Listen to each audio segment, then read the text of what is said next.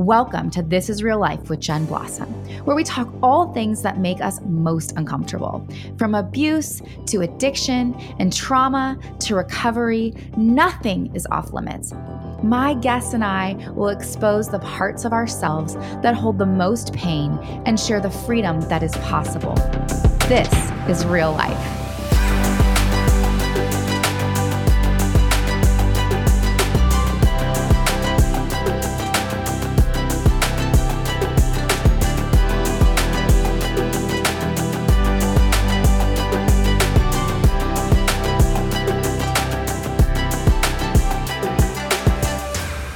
Okay. All right, family. So this is I think I say this with a lot of you, like, this is my really good friend, but like, you're like my really good friend. This is Kaylee Reed. And I've known Kaylee for, how many years? A lot. We'll just say a lot, since we were probably like, you were what, 20, 21?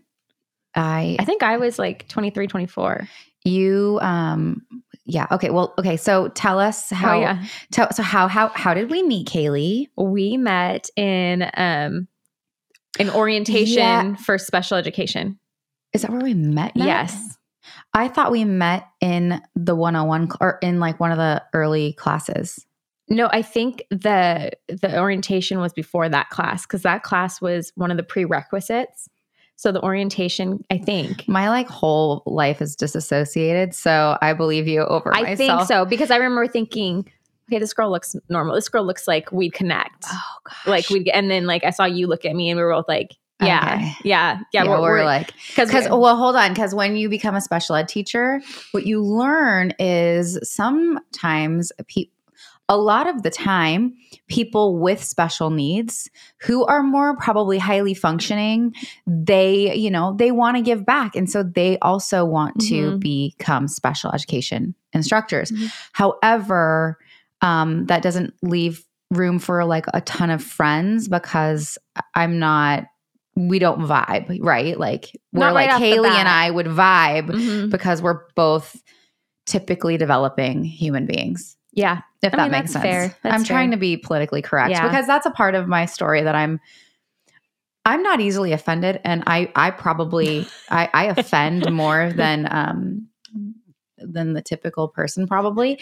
However, that is the one thing that is a no-no for me, is like going and like talking, like not knowing how to speak about disabilities and stuff, you know, maybe because that was ingrained in my head. Yeah. Yeah. So anyways, oh, for sure. So we ended up being both of us getting jobs as special education instructors. Yes. So we went through all the class. You were my partner throughout our whole special education ordeal. And then we both got jobs. And, listen, we're both paying for college. We're both working. We're both trying to, have a personal life, but we're both trying to get our credentials. And then we went and got our masters together. Yes, we did.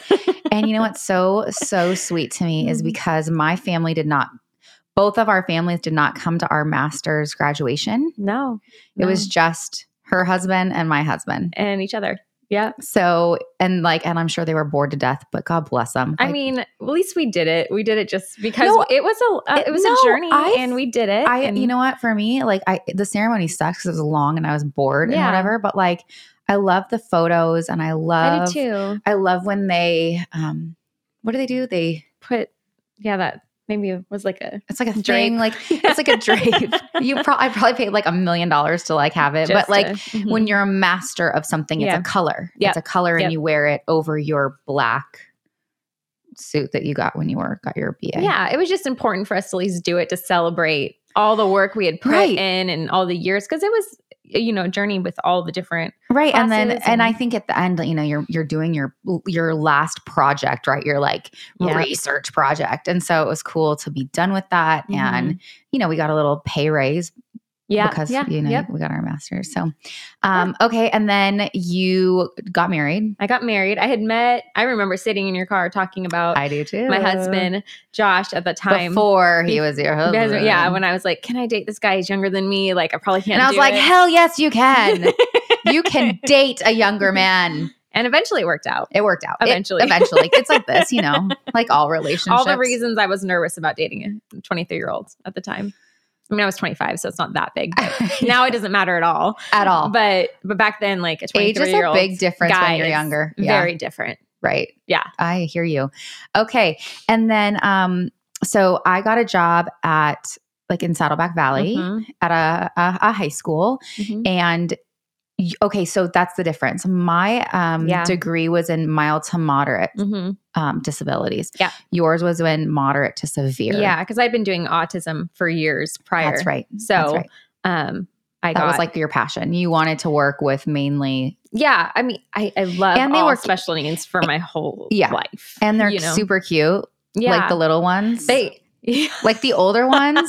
I love the older ones. Well, too. No, they're my people. They're my people. Not they're my favorite. I don't want to say that, but no, they're my. I'm just saying that like anyone going through adolescence is not like. Yeah.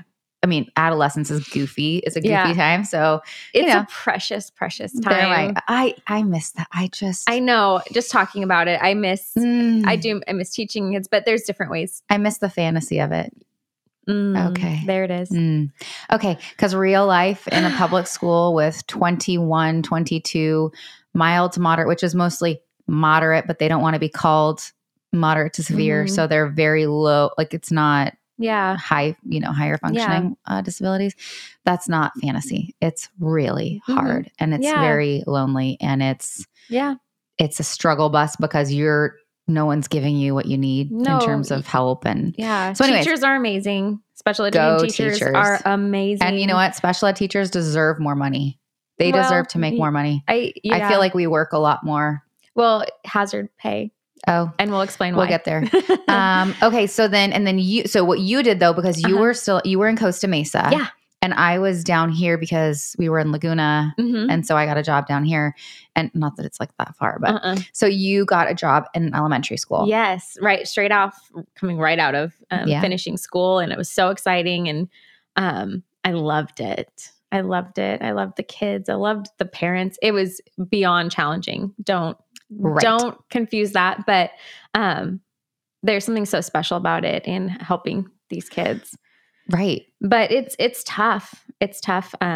What is like your daily, like, so tell the people, what did it look like on a day, like on a Tuesday, walking into your classroom? How many kids did you have? That's funny, Jen. Cause like, it's something like I don't think about often anymore just because of everything, but it's still something that especially lately after going through doing work on myself, I can look back and remember there was so much joy in it. So daily it would be, I would show up probably first person on the campus just to get things done before the day started. Because once one student enters the school, like I feel like there's no downtime. Ready, let's go. So it's working on setting up your classroom, preparing the schedule for the day, preparing, working on IEPs. That's the issue, people. It's not the teaching, it's the paperwork. It's the paperwork. So there's, lots of stuff that goes into that and getting your head right.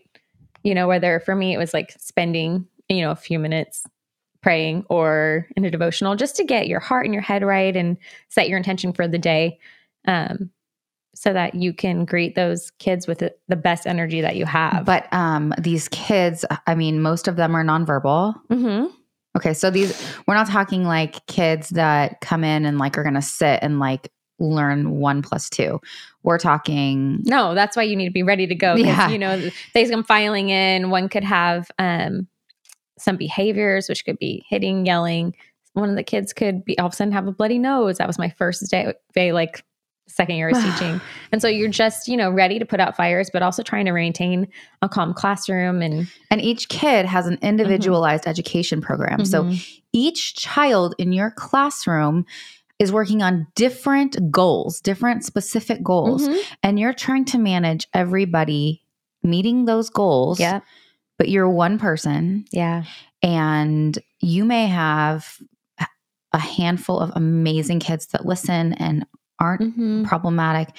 And then you can have the one who just is a tornado through your classroom. Yeah. And I mean, every year you have at least one or two, but you're dealing with each student who's coming with his own challenges and also has great things that they bring to the classroom, but you're trying to manage that and also encourage the good while trying to literally put out the fires. We also have a staff of aides, great ones if you're lucky.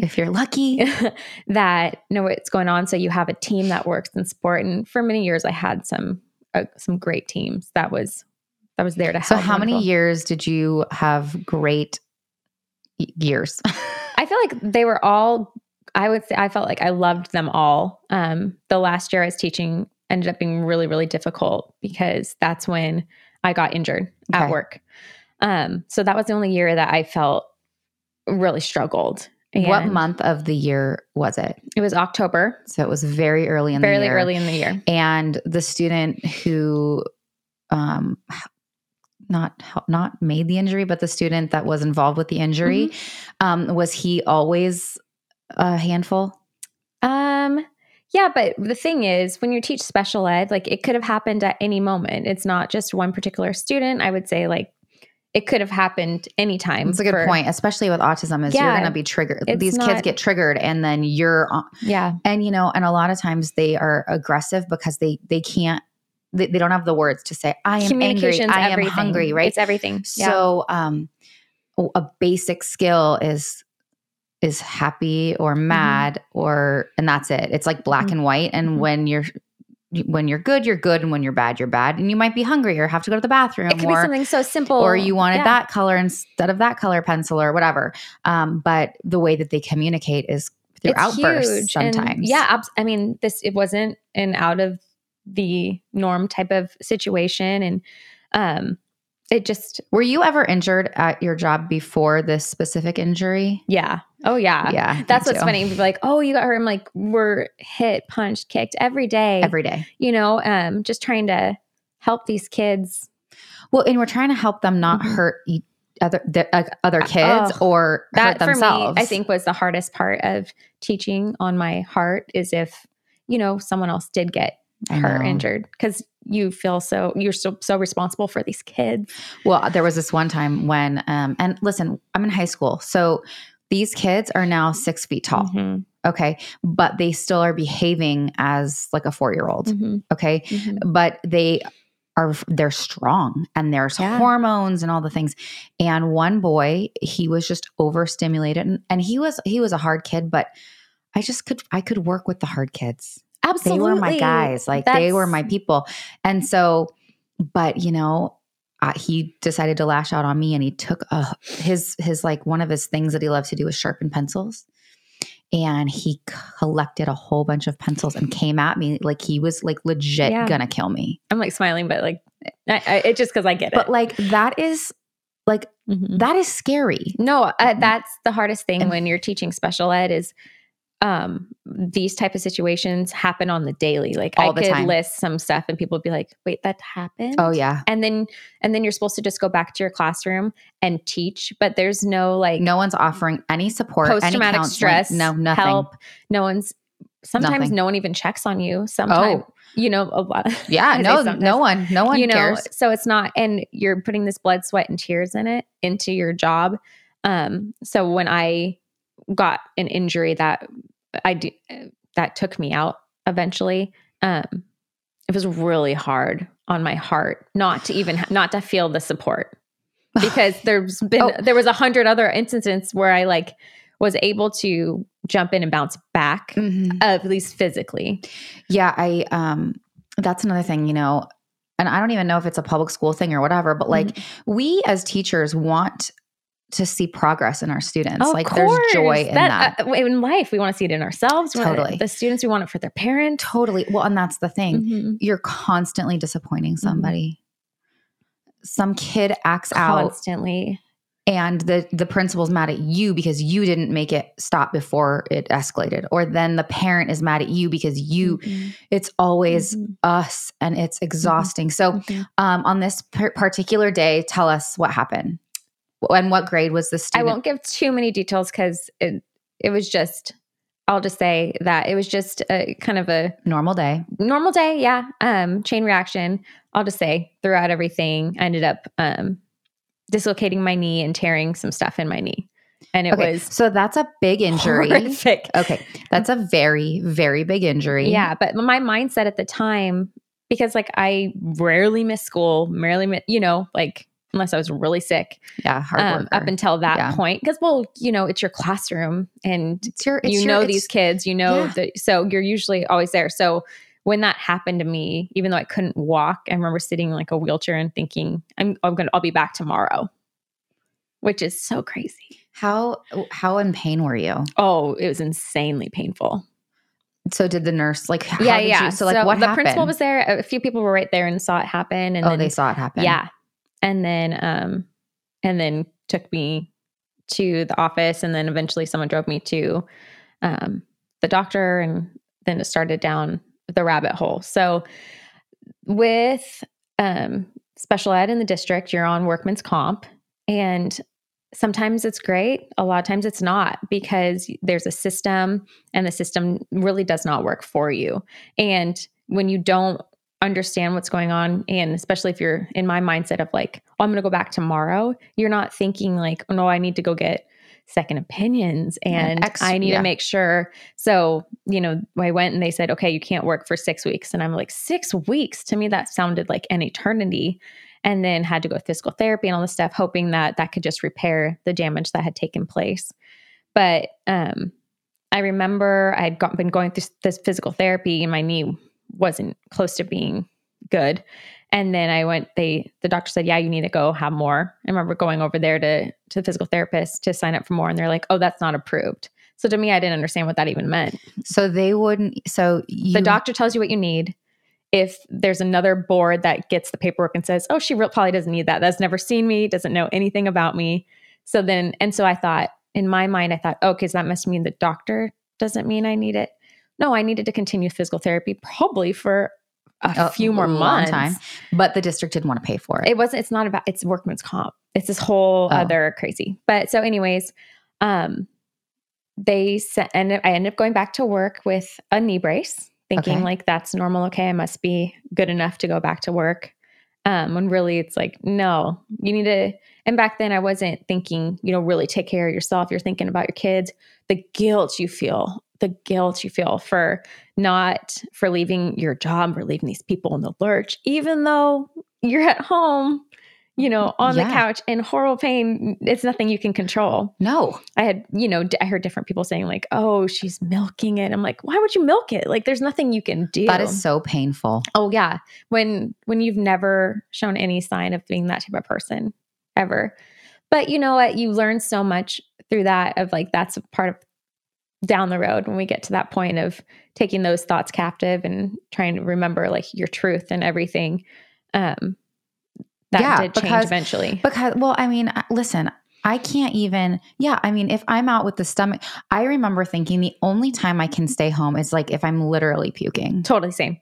So like I was there if I had a migraine, I was there if I had to be there. There was this sense of, you have all of these kids. Like, and listen, getting a sub for a special education classroom, can you imagine just throwing in a random sub and like no one knows all these kids and all the issues and whatever happens while the sub's there, like you're somehow at fault for it? Well, that's the thing. I would get text messages or calls, of things that had happened, and there's nothing you can do. So it was kind of a relief to go back and just get back to what I was doing. But long story short, few months into it, my leg had atrophied crazy. What does that mean? That means the muscle in it was gone, just because I was compensating with the other leg for so much, and I didn't know that I wasn't doing the things I needed to. Did you have pain meds? Like, how are you getting through the day? No pain meds. Not at that point. So you were no ibuprofen? Like, what are you doing? I'm sure I probably took that every once in a while. You're just doing it, know? That's why you're compensating with the other leg. You're trying to get this one stronger. But you're not, I did not know at that time that I needed to get more medical help, because you're just, especially when you're teaching, you teach, you go home, you rest. You're young. I was young. I was healthy before that. I was like training for a half marathon, it was fine. And it's like, how bad is bad enough? Yeah. Like, how bad is bad enough to like stay home? Exactly. So you're doing it. So a few months down the road, another incident with a student happened, which could anytime. And my knee snapped. I remember hearing like a few things like, and I was like, oh no. And I remember standing up and like just flexing my knee and being like, oh no. And I was trying not to cry. And then I was like, do I deal with this? But again, you're still dealing with that. I'm not going to go tell someone that something's wrong. I did that day. And then the minute I said it, I started crying because you're just like, I know what happened last time and I don't know what's going to go with this one. You're just so unknown. Well, and 6 weeks on the couch at home is hell on earth to people like us. Mm-hmm. Fast forward to. Okay. Yes. Okay. We'll speed up to it. Okay. So then, anyways, that started a journey of going to doctor, being off again. How long did the doctor take you off this time? It was indefinitely until we started that we're figuring out like that I was probably going to need surgery for that. But then there were some important things that I felt like I needed to be part of at the school. And some people at the school were like, okay, well, we can come get this done. If you can, handle it. I'm like, sure. It's just my knee. That's your like thought. It's not just a knee, friend.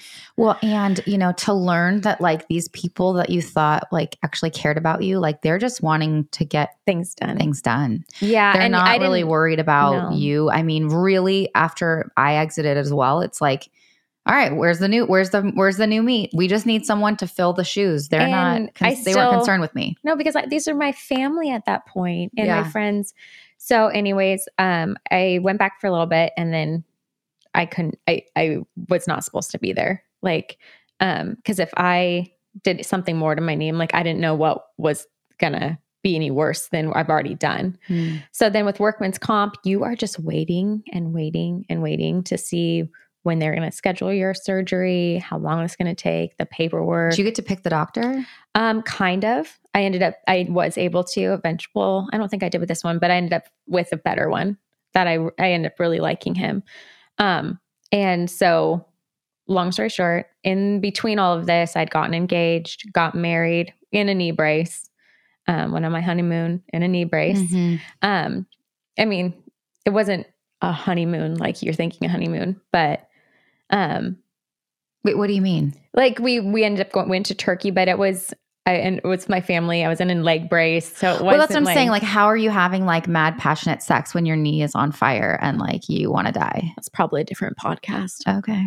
Interesting. But like, well, listen, that's like the only, you have to get creative and you have to, I'm like, okay, that's a whole other. But I mean, just like I'm telling you, you're not. Yeah, so your life is legit like not being lived to its fullest because of this injury, right? And but at that time, I just thought I'm going to get the surgery. That's right. It's going to be fixed. It's going to be fixed. And right after that, I thought I was going to go back to teaching. Mm-hmm. Of course, I was going to go back to teaching, and right, we just spent $1 million and a million hours and all this, and so so I was waiting. So I finally get the surgery in, I think it was November. So this is a year after the initial. Yep. Yeah. And my knee's so atrophied. I mean, my leg, they were such different sizes. I remember this. That like, it was in terms of like, it was like no muscle, no. So it was like bone. It was like bone. Skinny little leg. I'm sure I have pictures somewhere. So I got that knee surgery thinking that'll fix it. After that, you're home for, I think, a couple of weeks on the couch with like one of those leg machines, doing all the things.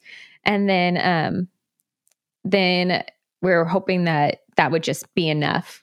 So then after that, long story short, I realized it wasn't, went to another knee doctor, to clean up. There was like a hole underneath my kneecap and to get my knee fastened down more. So it was more intense surgery. Okay. So I get that surgery done. Thinking, okay, this is it. Mm-hmm. I feel so emotional through this whole thing because, people from school are calling, when are you coming back? How's it going? I'm thinking soon. I'm waiting. I thought the first surgery I'd be back in like 3 or 4 months. Which is still a long time. It is a long time. Like that was tops. Like I was coming back. Okay, hold on. Are you getting paid? Kind of. You're getting something, but not really. You're getting something, but let's just say it cost me way more than you ever end up getting through workers' comp into this. Like no. I'm that, gonna say, you do get paid. Me. I'm going to say this. but it's not what you think. And it's not what you deserve to be paid, especially when you are the one who got injured at work. Doing what you're supposed to be doing. Yes. That is so unjust, and it just drives me insane. It really is. And you grapple with it, and it's hard because people in your life see it and they want, you to have some kind of justice, but it's life, and it's like, life's not perfect. Life is hard. Life is hard. It's not perfect. You could be doing what you're supposed to be doing. You could be working in special ed and something happens and you're taken out. So after the second surgery, a few weeks after that, the pain was insane. And like I started having, like my whole leg was being electrocuted. It's the weirdest thing. It feels like literally you're being like lightning came and hit your leg. I remember walking and being like, what is that? Like it takes you down because it's a bolt of lightning. It's like a shocking pain rather than like a dull pain or an ache. It's a mix. Okay. It's like all of it in one. It's the craziest thing. Sorry. I feel like I need to readjust. So then, I remember I was at like a women's retreat and someone touched my knee just gently, really nice. Shouldn't have been a problem. And I remember looking at her like, what did you just do? Because the pain that came from that was like, I was like, why was that so horrific? And I was still on pain meds at that point. Go down the road, go to the doctor, telling him all my symptoms. So hold on. So this is now anytime anything touches your knee. Yeah. Or is it random? At this time, anything, but I had a knee brace on. It was constant pain because everything was always touching my knee. Okay. But so it was constant. It was constant. But then there would be like jolts of like way worse. Yeah. You didn't know. And so I started getting really scared in my heart because I was like, this doesn't feel right. It doesn't feel normal. I feel like I went online and I was like Googling, like, just had a knee surgery. Has anyone ever had these symptoms? Yeah. And I didn't see, people had said, yeah, I had this. And I read it was, but I didn't see like, didn't remember like a name of us. Like, oh gosh, that sounds like what I have. And I read it to my husband and the look on his face was just white, just because still like, I think at this point was into our second year of marriage. And and you're still in pain now. What a doozy. He's like, I really scored with this lady. Like welcome to marriage. Yeah. My husband was wonderful during all of it, by the way, but it was, really hard. Yes. So, we both said, no, that can't be it. And like pushed it away because I saw the fear on his face, which was the fear I was feeling. And so I went to the doctor, and I told the first person that came in the room my symptoms, and I saw that person's face kind of go, oh no. And then he left the room to get the doctor, and the doctor came in. The doctor's like really flippant, said, oh, it sounds like you have CRPS. That's just it's something with your nerves, but he just made it seem like it'll go away. And I'm at that point, like the pain was so bad, and leaving in his office, he wouldn't give me more pain medication. And luckily, because of the workman's comp, I had another doctor's appointment that same day with my first knee doctor, because you had to see that one for some reason too. After it was just the whole thing. So I went to him and I told him what that doctor had said, and he goes, oh no, he didn't give you anything, because with CRPS you need to jump on that real quick. What does it stand for? It stands for complex regional pain syndrome, and there's two types. One you could just one you can just kind of feels like you randomly get it, and it could be kind of your whole body type of deal. And then there's another type, which is this one that usually occurs when you've had an injury or like a cut. And if you see mine, I have my knee surgery, this last one looks more severe. And that's what mine was. So it was primarily centered in my knee at that point. Because of the surgery. And so he's like, oh no, he gave me a prescription for pain medications, but a medication for nerves to calm them down. Because CRPS can spread really quick. It can get really bad. Hold on. So they went into your knee and they cut something. What did they cut? Well, they cut my knee open, but they also put in a cadaver tendon. But what I'm saying is so why did you get CRPS right there? Well, it's just saying CRPS is like this. No one knows all the reasons, but it's usually a lot of times it's a nerve damage issue. So they're assuming that there was a damaged nerve while they were in surgery. Oh yeah. From like cutting, it could have been, from the accident. It could have been All of the above. Because then, I mean, we don't know where for sure it started, either from the first surgery, the accident, this surgery. This surgery is the one that exacerbated it. Because I mean, I also think possibly putting someone's cadaver ligament in there my body was like, no, thank you. I see. Type of deal. Okay. So so it wasn't pain from like just recovering from knee surgery. No. It was pain it's a different syndrome that causes excruciating pain that feels like shocking and like a lightning bolt. And it started burning in your knee. Yeah. Okay. And CRPS itself is like the highest of high on the pain scale of anything you could ever have. Okay. So when someone says they have CRPS, you're like, okay, this person's going through it. How are you, like, I don't even, like, how do you like wake up in the morning? I mean, it's like, how do you sleep at night? How do you do all these things? So that started quite the journey. Okay. So over the next 2 years, I was figuring out I'm on so much medication. I'm on narcotics. I'm on nerve medication. We're just increasing it. We're taking, stuff for anxiety, start going through depression. But there was like, I still can tell you, like, I felt joyful through some of it, but it was just a roller coaster through it all. You were trying. I was trying, yeah. And I think because of your like, but like just your background and your personality, like you'd already had been through things prior to this that you could like pull back on. Like, okay, I know that there is joy in somewhere in there. Like, how can I, what can I think of now? Because this is so painful, but I can pull from different experiences. Like you had a plethora of, this wasn't like your first time ever being emotionally, mentally, or physically in pain. So you had been through that. So you had a collection. Yeah. And to me, I didn't think this was going to be forever. Right. We were going to figure out a solution. We were going to take this medication. We were going to calm it down. We were going to find different answers of how to fix this. So 2 years go by and there's no fixing. No fixing. It's gotten worse. Like, so now what you say it's gotten worse. So now what does that mean? That means it's like down my leg, starting to go to the other leg. Okay. So now you're not only just having pain in your knee, you're having pain down your knee. Down my leg, into my feet, into my other knee. Yeah. Into your other knee. Yes. Yeah.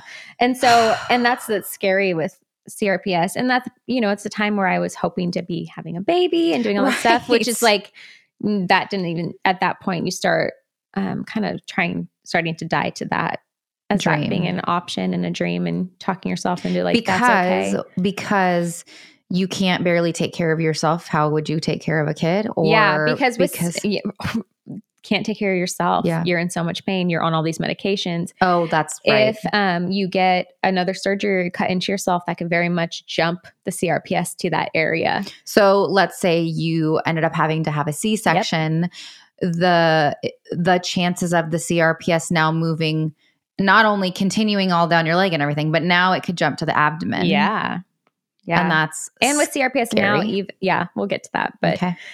So there's all those scary things, but at this point you're just surviving. And there's also really sweet moments in that of like, you're just clinging to the Lord. You're trying to believe the truths of like, okay, Lord, you're going to get me through this. I might be in the pit. I need your help. Like you go to bed, but with CRPS, as it kept going, like I have a dress on today. Praise the Lord. I couldn't wear pants. I couldn't have anything touch my leg. I couldn't.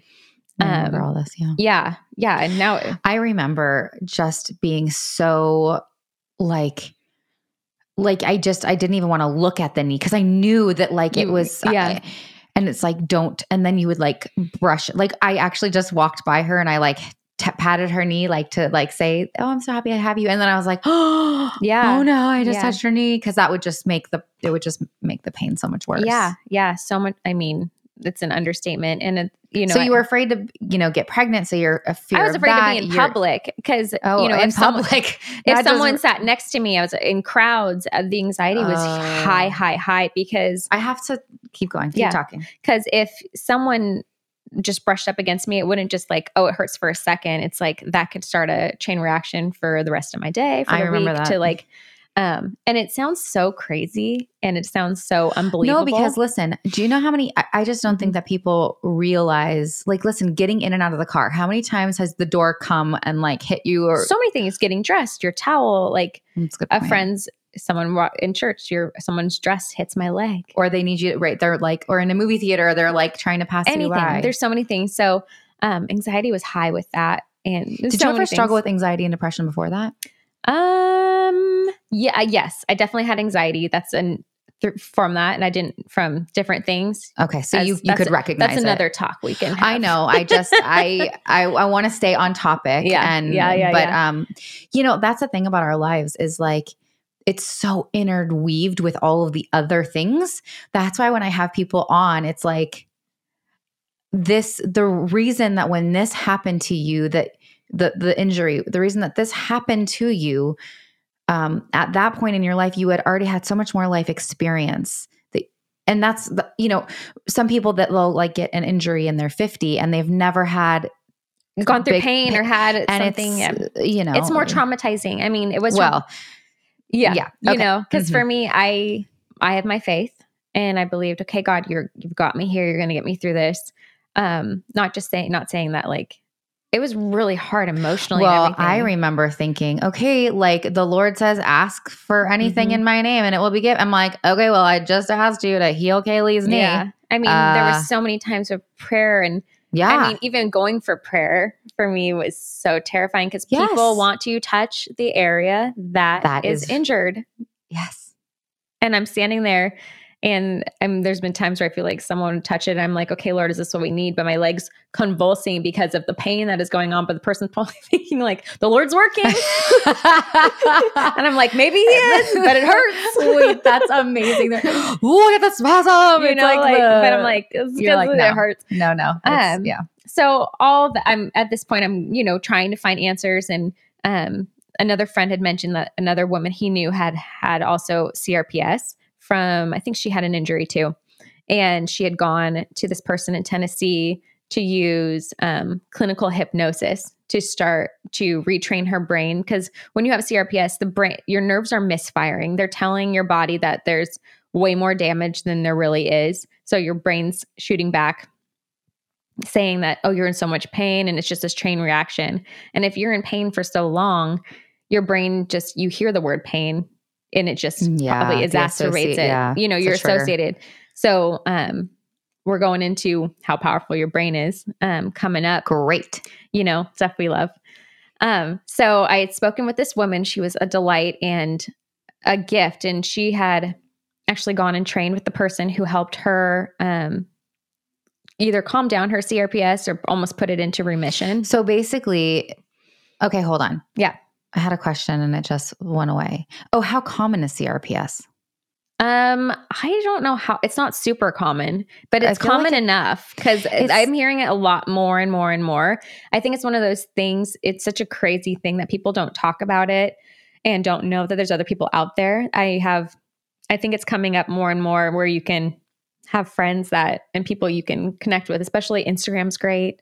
Look at those hashtags and you can find people who are going through what you are. Well, that's what I hope to hashtag this one. Yeah. Because there's hope. There's hope. There's hope. Look at me. Here comes the hope. Here it is. Here comes hope. Great. Cause I mean, let's get to the happy nice stuff. Cause like this was like really sucky. Yeah. Cause these tools that I eventually learned can help someone that's in the pit season that I was. So anyway, this woman, I spoke with her and she had gone and gotten trained by this clinical hypnosis therapist in Tennessee and named Ron Esslinger. You can look that up. He's awesome. And so she was doing it here. So it would be like having a week-long intensive where you're seeing this person a few hours in the morning, a few hours in the afternoon to start to retrain your brain and teach you these techniques through breathing. It's clinical hypnosis, but I like to call it like medical meditation. Perfect. Because it's more of when you're thinking about it, that's kind of more of the jam that it is. So after speaking with her, because listen, when you've already tried the drugs and then you've already tried like all the other things. Yeah. Like you're willing to try even like the weird stuff, well, right? When you the hear stuff the word that hypnosis, you think of the fair. You think the county fair where like the girl's like, you're a kitty, and you're like yeah, like you all the things pop into your mind. And even as a Christian, it kind of has like could have like a weird connotation to controlling your mind type stuff.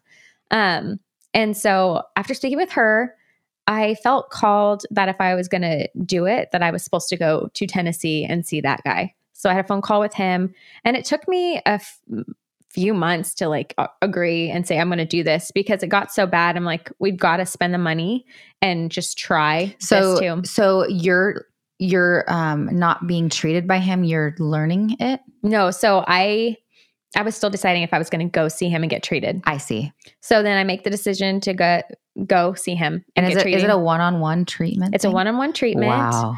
And it's a full week. So my mother-in-law went with me, because at that point, like traveling with CRPS. Yeah, how are you going to do that? No, you don't. And one, I don't feel like sometimes it'd be super safe, because one, I have still an injured knee on top of CRPS. Plane rides, terrifying, because the whole bump, so many things. So she went with me, and I started going through the program with him. Were you like anxious about? Oh, of course. Anxious, but so hopeful. Okay. So hopeful. And I'm like, because I felt like God was calling me to go try this. It was something we've got to do. My husband was so supportive, and like, yeah, we got to try it. At least try especially it, because it wasn't drugs, it wasn't, because a lot of the other treatments will pump you full of stuff. And not that I am against that. When you have this, you're like, let's try it all. Mm-hmm. So I feel like around day 3, I started to feel like a little bit more. So what does that look like? Like for 8 hours a day? What are you doing? So it's 2 hours. I think it was 2 or 3 hours in the morning and then 2 or 3 in the afternoon. And what does that look like? Okay. So it looks like, first of all, you're learning all about your brain. Okay. Because it's so important for you to understand how your brain works before you're going into just doing the hypnosis. So you're learning that your brain works in pictures. You're learning that that you can retrain your brain to, stop misfiring, to grow new pathways and neurons and all these things. Neuroplasticity is a huge. Yep, that's it. The fact that your brain, you're constantly evolving. We had once thought that like, oh no, you hit a certain age, your brain stops. Yep. Maturing, or your body. No. The pure fact that we can that we can actually lose weight and gain weight, that's showing you that our body changes. We can learn new things even if we're old. All of these things got the scientists thinking about the brain. What they've learned is that you can create new pathways, and that is why therapy. I'm so big in terms of emotional and physical and sexual abuse, like to go to therapy and then do the EMDR, which we're going to have another thing talking about EMDR, but because there is hope. There's so much because your hope. brain, the way that it remembers pain and trauma, you can actually help your brain not be as scared or triggered by those memories. We're retraining it. We're retraining our brain to do things that are beneficial for our bodies, to heal our bodies, to all these things. And because I'm like, man, if this could work for me, what else could it work in your life? And so you're learning that your cells have memory. You're learning all of these things, so that when you go into these sessions and you're learning breathing techniques, which is so important, because the breathing techniques can block those negative hormones, like cortisol. It could, which we all need. Major issues with cortisol. That's why you should be doing these deep breaths once an hour. Set your timer. We should do a like a show and tell. Yeah, like you should teach us. Yeah, for sure. Okay, absolutely. Okay, especially moms. I'm going to talk to moms because I know how stressful and hectic it can get. But people living in chronic pain, you should be doing these breathing every hour just to start. It's a special kind. Okay. So like I love that you just did, like, usually just when you say take a deep breath, we tighten up, but it's the belly, it's the diaphragm. You're pushing out your diaphragm, holding for 3, and then releasing for 6. So what that's going to do is that's going to ignite your vagus nerve, which tells your brain to start releasing those endorphins and serotonin, really melatonin. Great. I really it's amazing. I could really use some of this. I could do a whole thing just on this. Perfect. You'll come back. Just because like you watch this, at least it would give just a starting point for people. And so, I mean, I think the word hypnosis, that's the funniest part is like, it just has this connotation that it's like, ooh, and like weird. Yeah. So but really it's just like, what does hypno mean? I'm going to say when you're talking about hypnosis, you're just bypassing that critical factor of your mind by just like, if I have you in hypnosis, which we've done before. Yes. You could have got up and got a glass of water and like you answer your phone. You're not incoherent. It's just getting you to a calm place where we can bypass that critical factor so we can really get to the root mentally to work deeper at retraining your brain. So in a hypnosis session, we're using stories, we're using imagery, we're using poems, whatever it's going to be to connect with you as a person and things that you need to retrain. For me, we were working specifically for my knee, how it feels, how I'm thinking about it. So if I'm working with someone or talk to someone, I'm not going to drill the word pain. We're going to change it to what's your comfort level? How's your discomfort? Because anyone in a chronic pain, you've heard pain for however long you're in chronic pain. Yeah. So your brain takes that and it just keeps replaying that over and over again and exasperates how you're feeling. So we're changing that to what's your comfort level. And so you're using things like you're telling yourself, I'm comfortable and calm.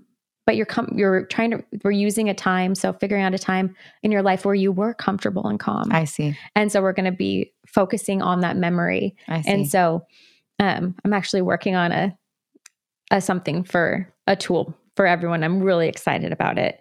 Eventually we can talk about. I'm excited. That'll be so helpful. Like, okay, cool. That everyone can use very simply cool. To help first recall those positive memories. And then which will in turn, so what you think about, your body reacts to chemically. Absolutely. And a lot of times it's really hard for us to even remember positive memories if you've been through trauma or even you're in chronic pain or you're just momming. It's really hard to like pull up like, oh, remember that time me and my husband? Nope. No, actually, no. Or remember my son was so sweet or, whatever it is. Remember the time we had fun with my girlfriends? So, it's really important for us to have that arsenal of things we can look back on. Then also an arsenal of things that we're hopeful and can visualize and dream of for our future. So if you have those things together and you can easily pull them up and think about that so that you can take those 5 minutes and breathe and visualize, change the chemistry in your body, which changes that cortisol, changes your brain. And if we're focusing more on that, then we're going to change the way we think, act, feel, live, parent. It's interesting. I think that like to me, because I am like a mom, right? I just think, oh my gosh, well, who has time for this? Totally. So, but that's, if you don't change what you don't change, you're going to always have what you always had. Like there has to be a change. And so you just have to figure out how bad you want it. I was just going to say that. So for me, CRPS, like, this thing had to happen or not. That was enough. But to think like, oh my gosh, what if I intentionally made time every single day? Oh yes. Once, twice, 3, whatever, how many times, how different my life would look. And I think it's interesting, but I think like having that weekly therapy appointment for me, it is scheduled. Yep. So every week I get 1 hour of like time that someone is speaking truth to me. Amen. I mean, it's about taking the time to heal. It's taking the time to heal. And it's not easy. It's hard. It's really hard, especially when when you're a mom or you're not used to taking time for yourself and seeing it as important. Yes. Which this journey for me over the past 5 years, it's been longer with the CRPS, but, of learning. And for you, what is self-care? What does self-care look like? What's the importance of saying like, I need this? It's not just good for you. It's good for your marriage, your life, your job, your kids, your body. It bleeds into everything. Bleeds into everything. So going back to, I went to Tennessee. I started seeing results to where I could like start to kind of tolerate a blanket on my leg. Cause you got to remember at this point, like when I'm sleeping at night, I'm on my back always. The sheets are off of one leg. Like everything's critical and you're picking apart each little detail. So for me to tolerate a blanket on my leg was catastrophic. Yes. you know, or even just changing your mindset to like, you can do this. It's going to be okay. Like anyone who's in chronic pain or has CRPS knows, like sometimes it's putting on a shoe or taking that step was huge. So I was so excited just to tell my husband. And also we used the power of prayer, like letting the prayers that people have been praying for you, let them in, thank those people. So like once you're really, when you're using your brain the way God made this cool, awesome, our bodies and our brain, we're using it the way he's called us to take those thoughts captive. And he says to do it every day, people, not just once. You don't just go to the gym and work out once. That's a good point. And you look good. That's a good point. To take thought every day because you're retraining your brain to do that. So by the time I was done with the week, I was tolerating a lot more. I could touch it a lot more. I was a lot more calm. But then I came home and because learning how sensitive your brain is and stuff, like I kind of hibernated. And I was on Instagram a lot up until that point, just kind of sharing my journey here and there, not a lot, but a lot more than I am now. And then I kind of not shut down, but shut down because I was protecting what I had just been through. I also would have to assume that it was probably pretty emotionally exhausting. And even though you just learned that, you know, certain things affect your brain, I was still really scared because I didn't want someone to say, so your pain is gone. And it's like, don't come at me with that pain word because I'm trying to retrain my brain not to think about it and to, you know. Because I mean, and as a friend. Yeah, everyone wants to. And as a friend, like you can't, I mean, seeing your friend in pain and there's nothing you can do. Yeah, there's nothing. Yeah. Like bringing her like a chocolate bar and roses is not going to make her feel better. Like, so it's wonderful though. It is wonderful. Listen, don't discount that. Cause sometimes just saying like, I see you, I know you, girl. That's what I feel like most, cause you have really good girlfriends. It's like, I hear you, I see you, I'm with you. And that's it, because I can't do anything but be. And you know, so if you do have someone who is going through chronic pain or, you know, honestly, almost anything in life, you see someone isolating, push in. It's such a natural thing. And even for me myself to push back and pull and be like, I'm going to go cocoon for a little bit. And then when I'm ready, I'll come back out and be around people, when instead it needs to be the opposite. Like you don't know how long you're going to be cocooning. You don't know how long things are going to take, and those friends too. So pushing, whether it's a text here or there. And that's honestly, it's a discipline, because when your friend says, you know, kind of pushes away, like you feel like, oh, they just need that space. Or you feel like you must have done something wrong. Well, I must have done something wrong. Like she doesn't want to talk to me. What did I do? And a lot of times it has nothing to do with us. It has everything to do with the other person. Always. And so just, hey, reach girl, out. Just thinking of you. That's it. Or you know what? I remember people would just to send me like a heart emoji. That's all you need. I love that. Is that somebody thought about me for enough seconds and knew that my heart was broken or my knee was in pain or whatever it was, to know that they were thinking about me. No words, just a heart emoji or a flower emoji, whatever. No, like it's so good. It speaks. It says like, I still see you. I still love you. I'm thinking of you. I don't get to see you as much as often, but like, I love you. And it doesn't discount that at all. And same with a lot of my friends. So when I came back from Tennessee, which to me was like a magical trip, there were so many things that happened on that trip that God made that trip for me, whether it was running into different wonderful, wonderful people with special needs that we connected, you know, like those are things that were from my heart that the Lord gave me. And so I came home and that looked like I was meditating. I said meditating or using self-hypnosis, the CDs and sessions recorded when I was in Tennessee 4 hours a day. I was doing at least 4 hours a day because I was working so hard to retrain your brain. So again, you can go and do the therapies, but it's like whatever you're going to put in, that's what you're going to get out. So to me, that was the most important. I didn't see a lot of friends because, of course, everyone would be like, wanted to know how are you doing, what had happened, but I wasn't ready. I would see people here and there. I wasn't ready to share yet because I was still working, and it was really important.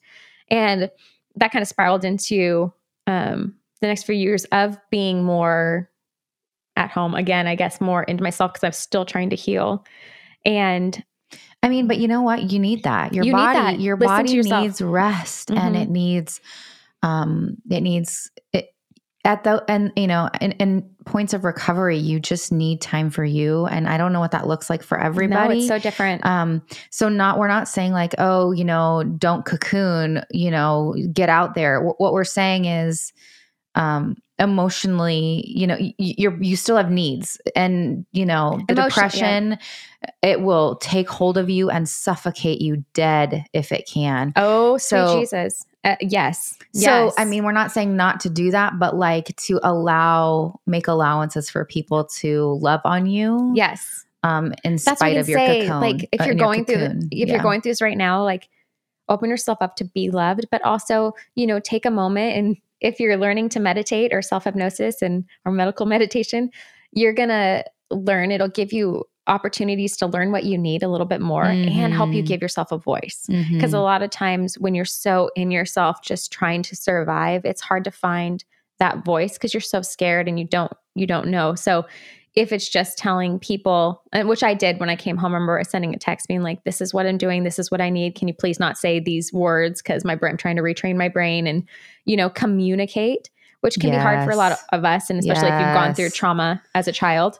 But how did people respond to that? Great. Yes. Great. Because people just want to know. Yeah. If they just want to know what you need. They just want to know what you need. They're not trying to be jerk offs like, oh, well, then I'm going to go back and say all those words she told me not to say. No, people genuinely want to support you. Yeah. So then I was able to, once I got some time under my belt and the CRPS started to get a lot better and better. I was still on medication, starting to try and wean off that. I feel like it took at least 6 months before I even started to wean off of it. Okay. I feel like it was like a full another year and a half. Because you had taken it for so long? Oh yeah. You got to be very careful with weaning that off. And then I'm using meditation and then I decided this works so well for me at this point. Okay. So my CRPS isn't gone. It's a disease. It's in your body. It could flare up, or it could have like, I say remission, but for me, it's just more where it's more calm. Okay. So it's not perfect. It's not completely gone, but it's tolerable. Sometimes when I have a bad flare up, which usually says like I have a virus in my body, I might need the first one to like be like, someone's up, girl. I hear you. But so I learned, I was like, okay, if this helped me, I want to go help other people. Okay. So I went back to Tennessee and got trained and certified in clinical hypnosis and came home and was able to help my friends and so many people with that. And so I still meditate every single day, every day. How long? It could be probably like 10 to 15 minutes to a half hour. And then, so like, what's your comfortability level at this point? Like I'll say today, like I'm probably like at a 2 or 1 where I'm like that's comfortable, where we'll say pain is good. But that can jump up. And what I've really noticed let's say more good news. So after I got trained and I was working with people, I had the desire to be pregnant, but I still felt like terrified because we're still dealing with like, if you happen to have a C-section, right. That could be really catastrophic. And is my body even good enough? Like I was still on pain meds, a little bit here and there and the nerve meds. And I felt like I was saying like that desire was on my heart. I remember blowing up Earth a Candle and being like, I want a baby. Oh, honey. Cry. But I still felt like it was a wish. It's like a wish, And so. How old were you at this point? How old was I? I was 34. Mm-hmm. And then. And you'd been wanting, you got married to have babies. And the first 4 years of. Mm-hmm. Yeah, was not we went through it so much. So I was so off because again, with CRPS, I couldn't stand for very long because that would set it off. I'd have to put my leg up. It was crazy. But so I started weaning off medication and I ended up getting off all of it. And I got really sick for a while. And then the month after had been off it for not accidentally. I feel like it was like a God thing. I heard God say, you're going to get pregnant. And I was like, no way. And it was an unplanned surprise. And that whole month before I took the test, I was like, I think think I got pregnant. Like, that's bizarre. Like, because it was just a one-time ordeal. Hoorah. Mm-hmm. Oh, yeah. It was a good one. Yeah. And her comfortability level on that day was 0. So she was in the mood, family.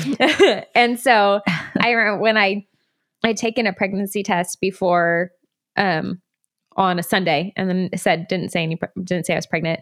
And the next day I was like, I'm just going to take one more because I have it. Cause they come in those packs, and we're sitting in on the bathroom counter. And then, someone came over to borrow something. And then I went back to the bathroom, just picked it up just to and it said pregnant. And I was like, I laughed. And then I said, I'm scared. God, I'm scared. I just, prayed, like, I'm so scared. Like, you're so excited, but then all of a sudden you're like, this is real. And I'm so scared. I'm so scared. And so when my husband came home, I was trying to, it wasn't like one of those things like, we're pregnant. Cause he was on the, he wasn't like, we're trying to have a baby. It was also very scary. You didn't even have any early years of marriage of wedded bliss. It was like, we were a team working through something. So we had been joking the whole month that I was pregnant, joking. And, so then he had said something about it. I made a joke about pregnancy because I was waiting for him to stop working. The one night he brought work home. And then he's like, he said something about, when do you think that's going to happen? And I was like, I think October.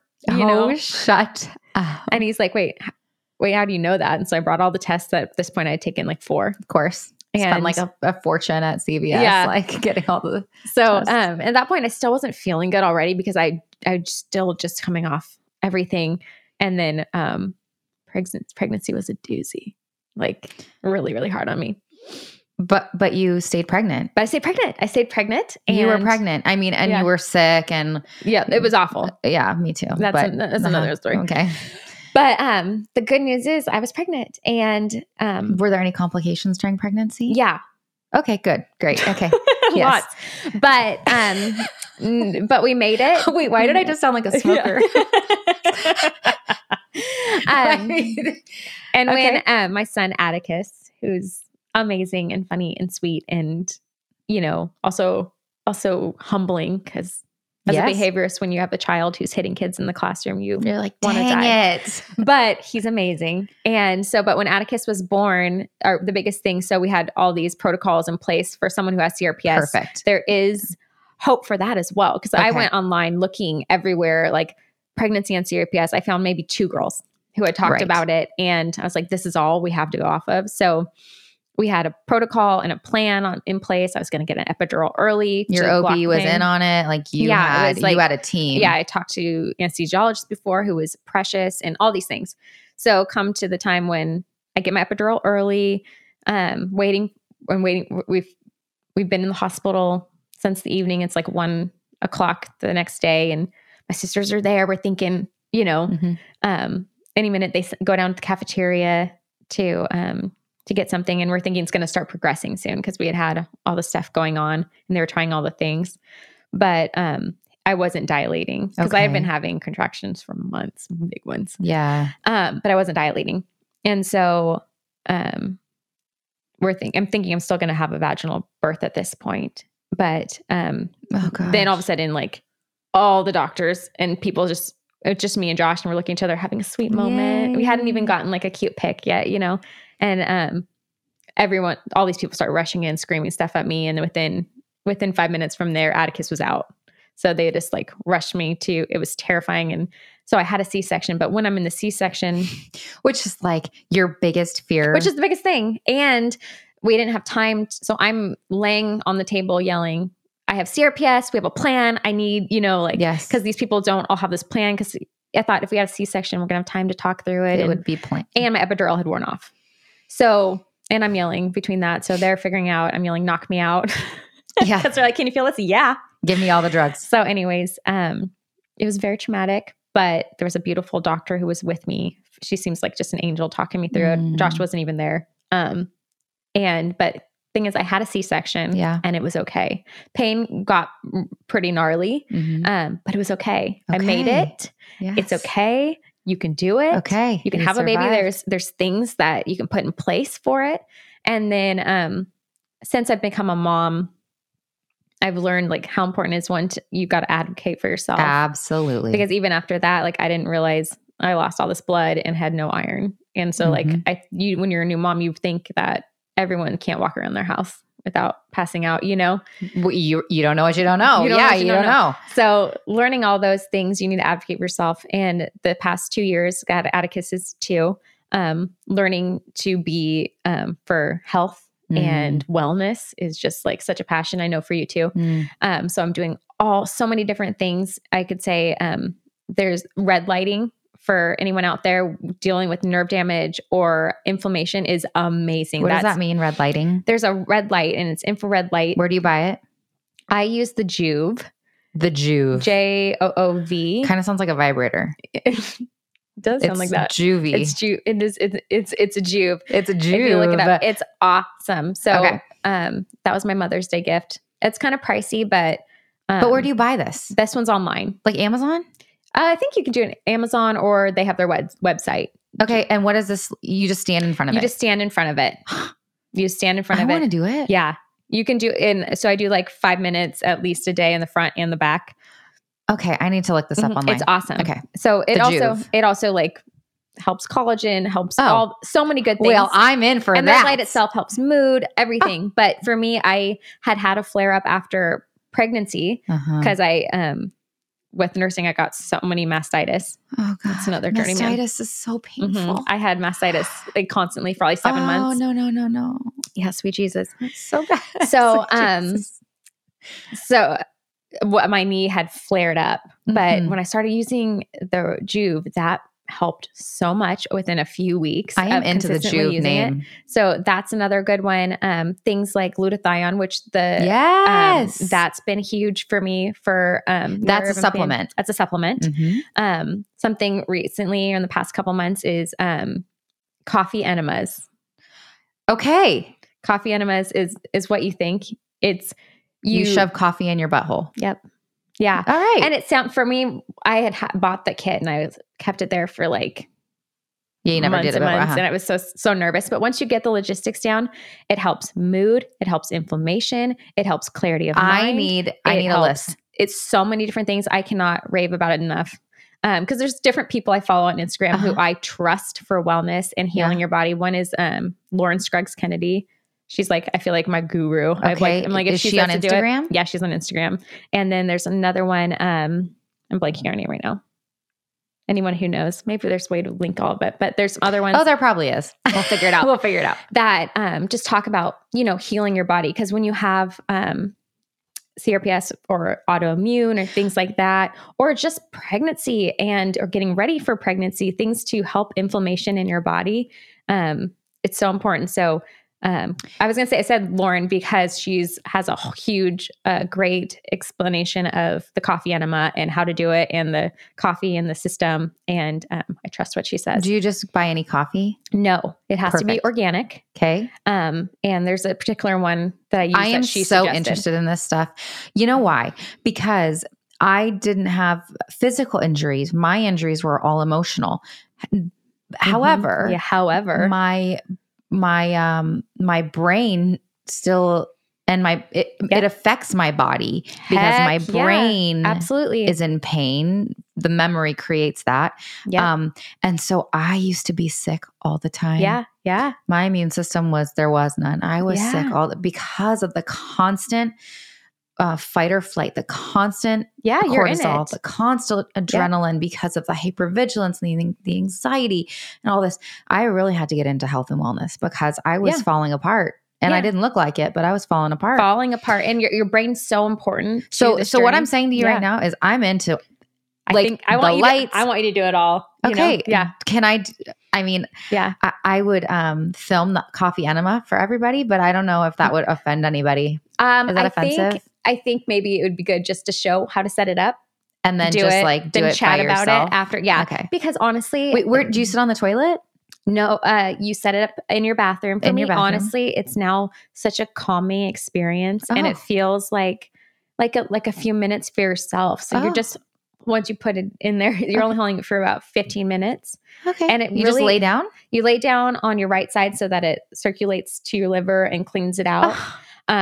And so you're getting rid of so much stuff and emotions. Who thought of this? Like, listen, I'm just one day, I'm just going to see what happens when I do this. Yeah.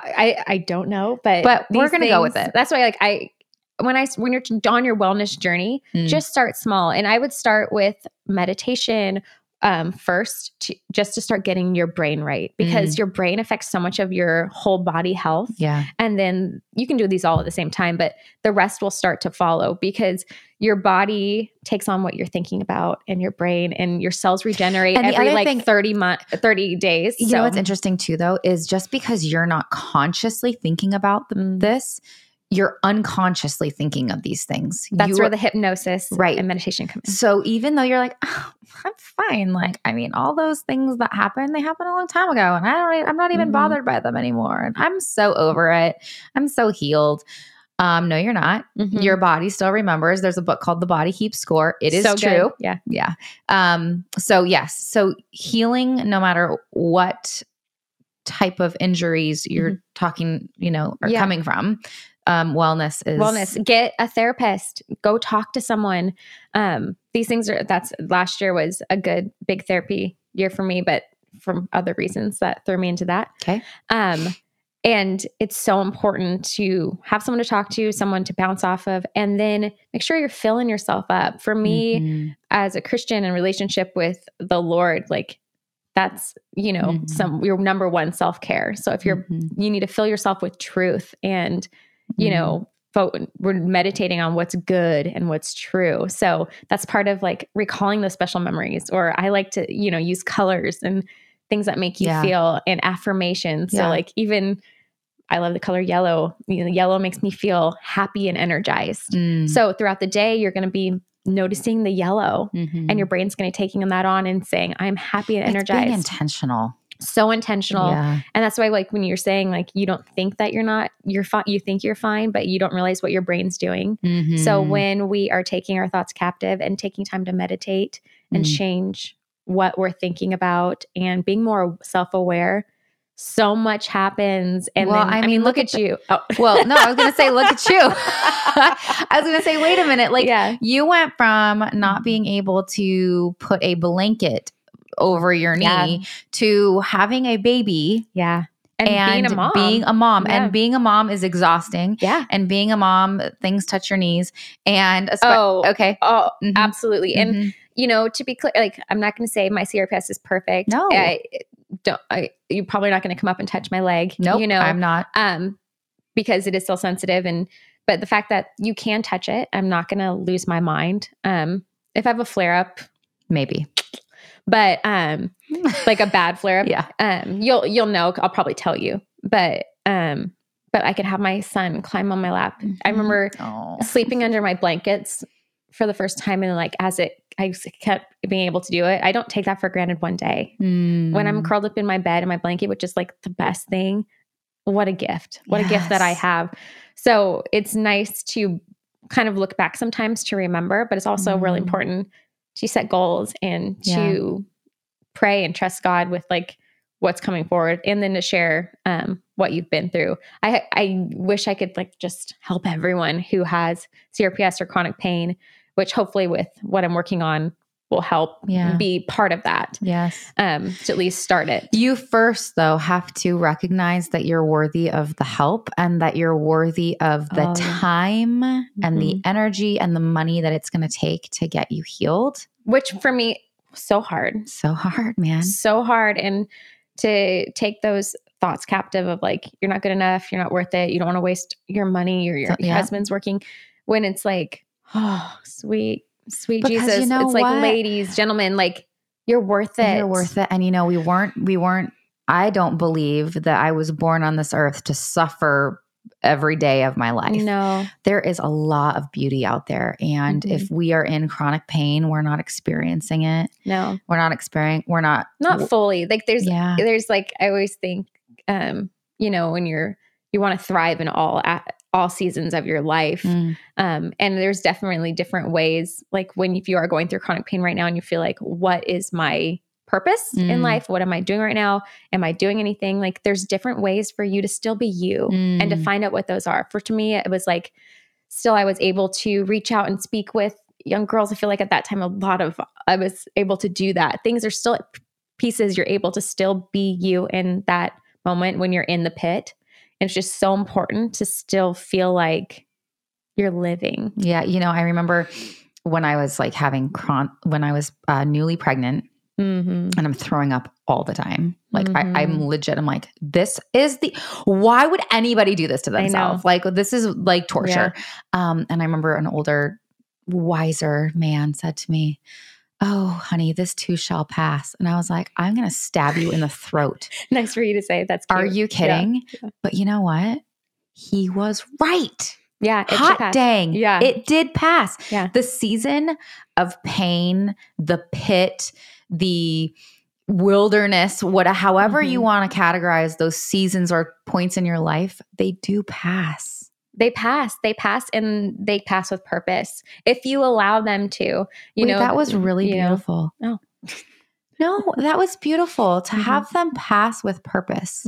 But it's also a choice. It is a choice, and it's an intentional choice. It's an intentional choice because you could be pissed off. Oh yeah. And you know what? It sucks. That did suck. And it sucked that it had to happen to you. But you know what? You didn't make it the end of your story. And let's be clear. You can take a moment for yourself and admit, like, don't poo-poo it. Like, yeah, take a minute, cry. You cry, baby. First of all, that's good. It's healthy. And say, like, this is hard. I'm having a hard time. And even now, like, I still have a hard time and, wanting to have another baby, but the fear is real and wanting to know if, like, am I healthy enough still to do that? I'm so much healthier than I was, but yeah, to live in fear is I'm trying not to. Yeah. It's not to live. And that's not what God calls us to. He does not give us a spirit of fear. And there's so much going on in our world today, especially today, that causes that. So you really have to try harder. So that's why, like, it's so, so, so important, especially as moms and as women and as human beings, to just take your thoughts captive and to take those, I'm just telling you, 5 minutes a day of breathing. This is an infomercial. 5 minutes a day. Take a deep breath. Retrain or think about the positive. Yes, negative's truth. There's negative things happening out there, but our minds just easily go to that place. So we need to work harder and smarter. And you want a life worth living and a life of peace and of joy, which is what the Lord calls us to and gives us to. And He gives us tools to do it and people to connect with. There's always someone to connect with and someone that is out there to speak truth to you. You just have to look alive.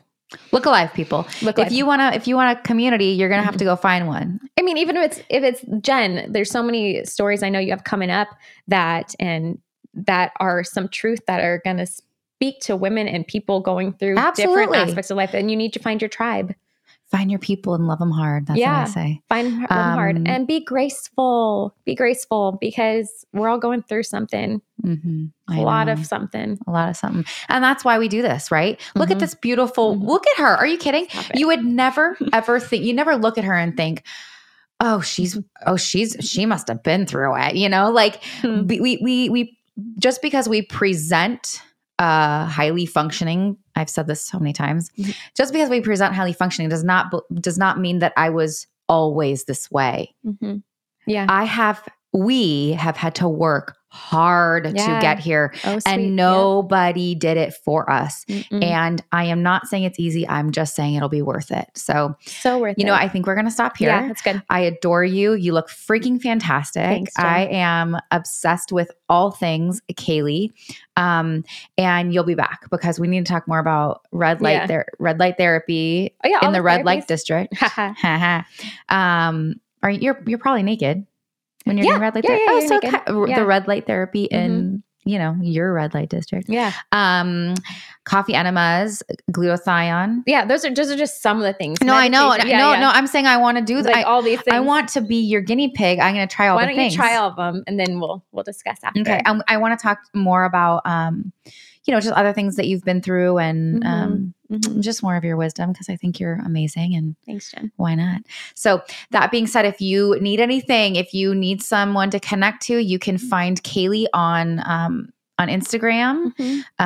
You can email me. We're trying to create this community. So reach out. Okay. Yeah, reach out. If you or someone you know has CRPS or chronic pain or any questions of anything we spoke about today. Absolutely. Or just need someone to say, hey, you're doing it. I'm proud of you. Good job. Yep. Just keep going till tomorrow. The fact that you found this podcast or this video says that you're actively searching. Yeah. And that's beautiful. So that being said, we love you. And we are so happy that you joined today. Yeah. That's that. Yeah. And if you can message me at Kaylee Reed on Instagram. Oh, there's that. Yeah, I should. Yeah. Just think if you need anything. Okay.